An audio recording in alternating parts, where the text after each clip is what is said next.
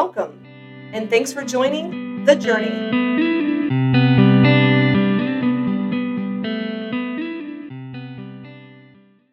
Hi, my name is Leah, and I'm a worship pastor in Ohio. I've been married for nearly 20 years to my husband Greg and have two amazing boys, Zane, 17 and a half, and Quinn, nearly 15. I'm on a journey to yes as I follow the Lord's leading in this season of my life, and I hope to inspire others to step out of the boat like Peter and walk on water, never looking to the left or right and getting distracted, but rather fixing your eyes on Jesus, the author and finisher of your faith. Welcome to episode 2 of The Journey.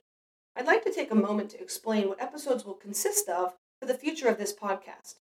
As you might recall, the first episode was all about my journey. And as my journey to yes continues to unfold, I'll share more about it in future episodes. Oh, and by the way, if you haven't listened to episode 1 yet, can you push pause, go back, find it, listen to it, come here and resume episode 2? All right, well, other episodes like today's are all about journeys taken by people in the Bible.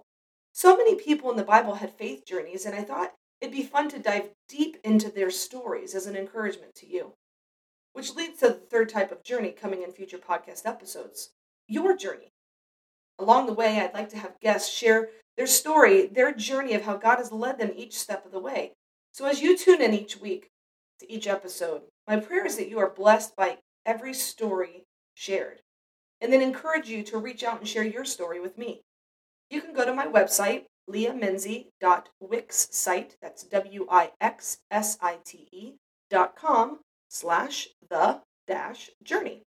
You can click on the Connect tab to connect with me through the form there. You can fill that out and push submit.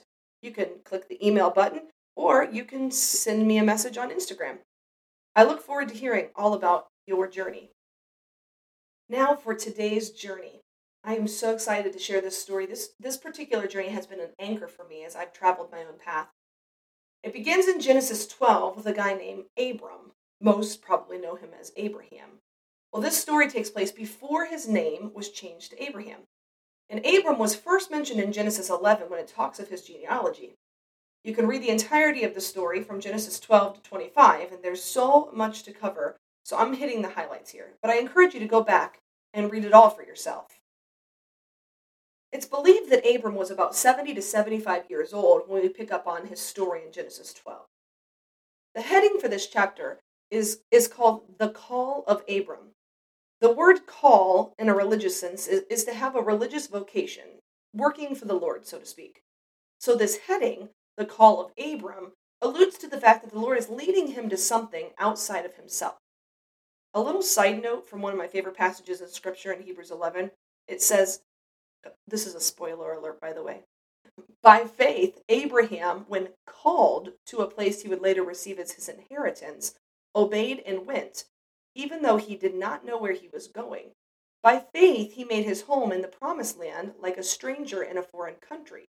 He lived in tents, as did Isaac and Jacob, who were heirs with him of the same promise. For he was looking forward to the city with foundations, whose architect and builder is God. All right, let's jump back to Genesis 12. We don't really know much about Abram up until this point. There's no real information presented about his relationship with the Lord or any interactions prior to this passage. Abram's people, including his father Terah, worshipped false gods. You can find that in Joshua 24 too.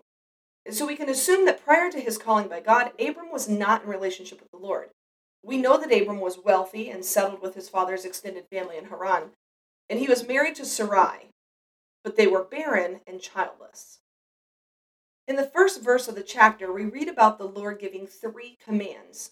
He says, leave your country, leave your people and your father's household, and go to the land I will show you. With these commands, the Lord follows it up with promises. So he says, go, leave your country, go, leave your people, leave your father's household, and go to a land I will show you. So he's saying, leave from here and go to here. So the promises, he says, I'm going to make you a great nation. I'm going to bless you. I'm going to make your name great.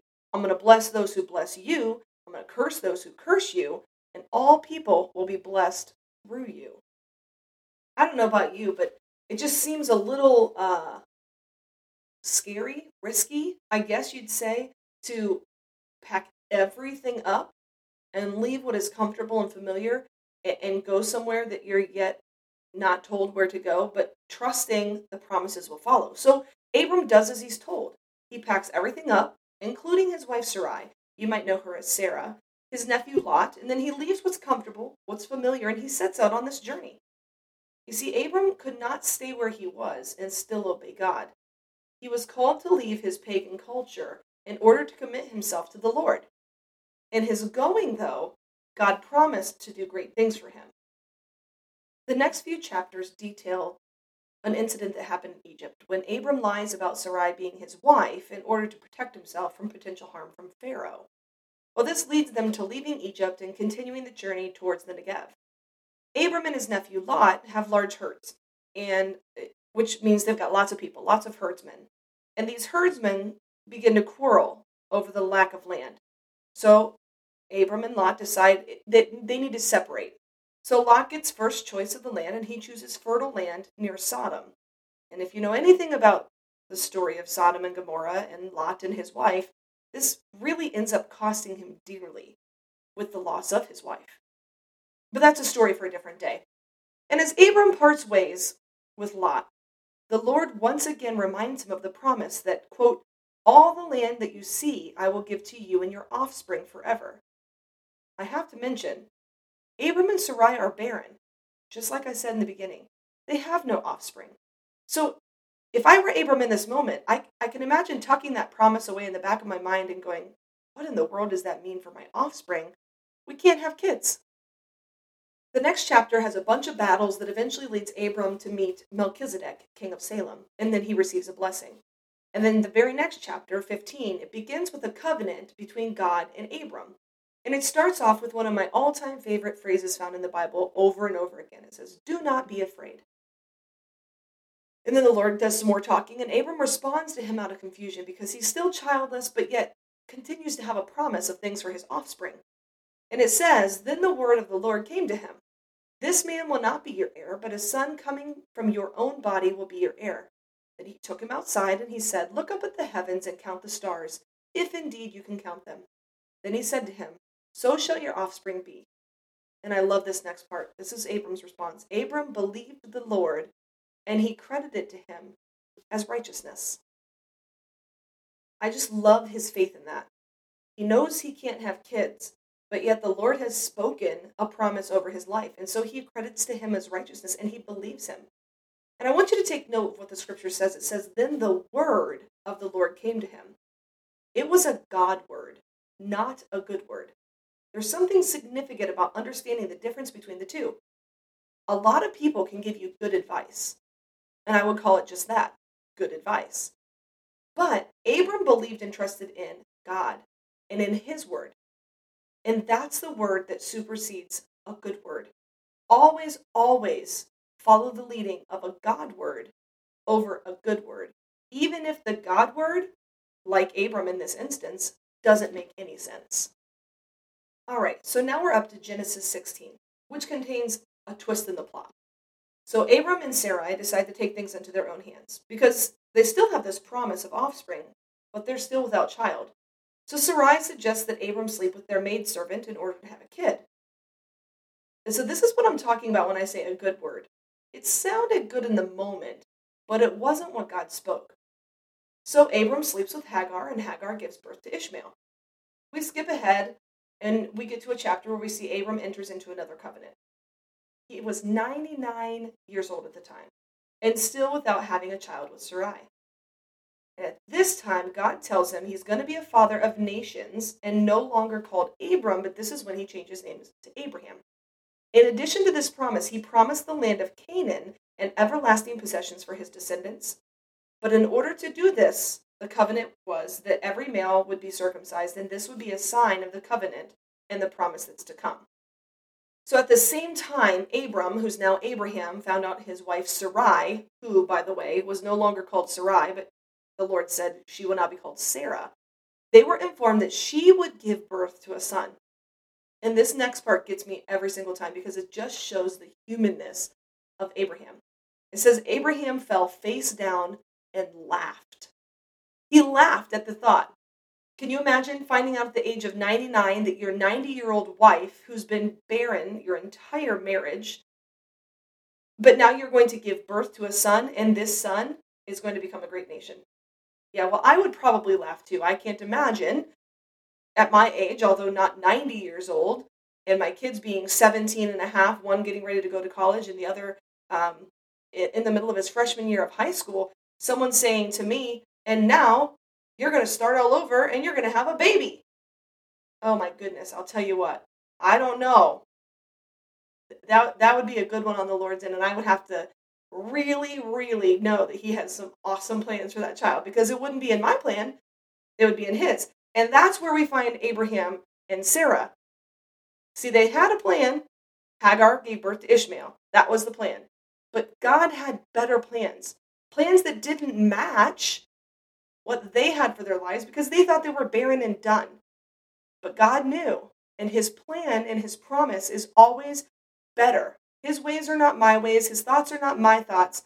And so if I put myself in this position, I'm 99, my wife is 90, we've been barren, but we're promised a kid, and now the miracle of this child is coming. Even in trusting God's plan, I can imagine I would probably fall face down, and I don't know that I would be laughing, probably crying, but in Abraham's instance, he decides to fall face down and laugh and go, oh my goodness, I'm not sure how it's happening, but once again, I'm going to continue to trust you. So let's resume the story. Time goes on, Isaac is born. And this next part of the journey is one of the best faith tests of all time. It's one of the most well-known stories in the Bible, and it's when Abraham, he's promised this son, he gets an Isaac, and God keeps saying that he's going to be this great nation. But then we get to Genesis 22, and we find God speaking to Abraham and presenting him with an ultimate test. And God calls Abraham, and Abraham responds, here I am. There's so much I can say about that phrase, here I am. There's something to be said about responding in such a way that demonstrates your availability. Abraham heard the Lord call, and he responded, here I am.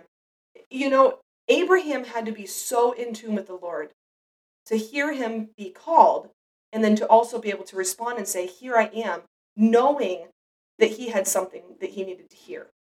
That's huge. That's huge. Are you in a position to where you can hear your name called and then to respond with, here I am? Because sometimes, I think about it like my kids. Mom, and I'll answer, yeah, but I'm still doing what I'm doing, and I'm not in a position to hear what it is that they need. But Abraham said, here I am. He heard his name called, he stopped what he was doing, and he responded in this state of availability. And this next part is what really tugs on the old heartstrings. God asked Abraham to take his only son and offer him as a burnt offering. What did Abraham do? Abraham, here I am. God says, take your kid, the one whom you love, and go offer him as an offering to me. So he did. He took Isaac, he gathered wood, he took a servant, and they set out for a place that God instructed. Holy smokes, two times God tells Abraham to leave what is comfortable and to go to an unknown land. Leave what's comfortable, go to an unknown land meant for his descendants. So he trusted. That was time number one. Second time now, God says, take your kid, go to the place I'm telling you, and offer him as a sacrifice. The son that I promised would be a great nation, I want you to take him and offer him up. And I want to point out a portion of scripture that jumps out to me indicating Abraham's faith, because in this part of the story, he's speaking to the servant who's with him, and he says to the servant to wait with the donkey, and then he says, we will worship, then we will come back to you. We will worship, then we will come back to you. He's talking about taking his son Isaac. And he says to the servant, you wait here with the donkey, we're going to go, we're going to worship, and then we are going to come back to you. So did Abraham know what was coming? Did he have such faith that he just knew the Lord would come through in the last minute and send a ram in his place? I'd like to believe yes, because as the scripture says, God himself will provide the lamb for the burnt offering, my son. That's Abraham talking to Isaac when Isaac says, but Father, where's the lamb? Where's the offering? And Abraham, after just talking to the servant saying, we're going to go and we're going to come back, he says to his son, God himself will provide the lamb for the burnt offering, my son. Takes Isaac, lays him on the altar, is ready to offer him as a sacrifice. And the next thing we read is the angel of the Lord shouts out, Abraham, Abraham! And once again, Abraham responded with, here I am. You know, what a place to be in, where you are so in tune with the Lord that you can hear his voice so clearly and be available. Even when it seems to be in one of the biggest faith tests of all time. Because I can imagine, once again, I just put myself in Abraham's position. I'm going, God, you promised me this son. I was 99 and you promised me this son, and this son came. And now you're asking me to offer him up. But once again, I know that you've promised that he would be a great nation. I have to believe that you've got a better plan than this for him. And I think that I might find myself in my head, right, thinking through all of these scenarios in my head as I'm getting ready to put my kid up on the altar and get ready to offer him as a sacrifice. But Abraham was so in tune with the Lord that in the midst of one of his biggest faith trials of all time, he hears his name, Abraham, and once again, out of availability, because he is so present with his relationship with the Lord, he says, here I am. And at that moment, they found a ram whose horns were caught in the thicket, and Abraham was able to sacrifice the ram as a burnt offering instead of his son Isaac. You see, faith is often unlocked in a test. Faith is often unlocked in obedience. And faith is unlocked even in sacrifice. This isn't where Abraham's story ends, but it's the end of the journey for this episode. There's so much more that I could have unpacked with this journey, and I really, truly do hope that you go back and take time to reread the scripture for yourself and allow the Holy Spirit to speak directly to you about where you are in regards to your faith. God told Abraham now, to leave his home, to go to a land that he did not know. God promised Abram an open heaven over his life, and for the generations to come after him. And without any hesitation, you don't see any part in Genesis 12 where Abraham goes, can I think about it? Let me pray on that. No, without hesitation, he stepped out in faith, he packed his bags, he packed up his wife, he packed up his nephew, and he obeyed because he heard God's voice and he trusted in his leading. The journey wasn't easy. There were a lot of things that happened between Genesis 12 and Genesis 25. But Abraham believed in the promises of God, even in his humanness, where he fell on his face and laughed about it, even in his humanness, where he and Sarah decided that Hagar was going to be the one to have the kid because they just didn't understand at the time. Even in all of that, he still trusted. He still stepped out in obedience. He still was led, knowing that the Lord had made a promise and that he knew he would follow through. So some questions for you as I end this episode. Have you heard the Lord calling? Like Abraham. Abraham, Abraham. Are you available like Abraham then to reply, here I am? Or are you like, hey, hold on a second, let me finish what I'm working on? Or hey, I think I heard you, but I'm going to go talk to so-and-so about it and make sure that that's exactly what I'm... Have you heard from him? Are you available to reply, here I am? And if you're available and if you hear him, here's the next part. Are you willing to leave what's comfortable and familiar and step into the unknown, trusting his plan and purpose for your life? Because there were multiple steps. Abraham had to hear the Lord. He had to be available and respond to the Lord. Here I am. And then he had to be willing to do what was asked of him. Leave, go. I know, like Abraham, God has promises for you, and they are good. The question is, are you ready to accept the call and join the journey? Are you in a place where you can hear him and be available like Abraham and say, here I am? As I sign off on this episode of The Journey, my prayer for you is that you would be like Abraham. You would hear the Lord calling that you would reply with, "Here I am," and that you would be willing then to leave what's comfortable and familiar and step into the unknown, trusting all the while that His plans for you are good and He has a purpose for your life. Thanks for listening to The Journey. Until next time, journey on.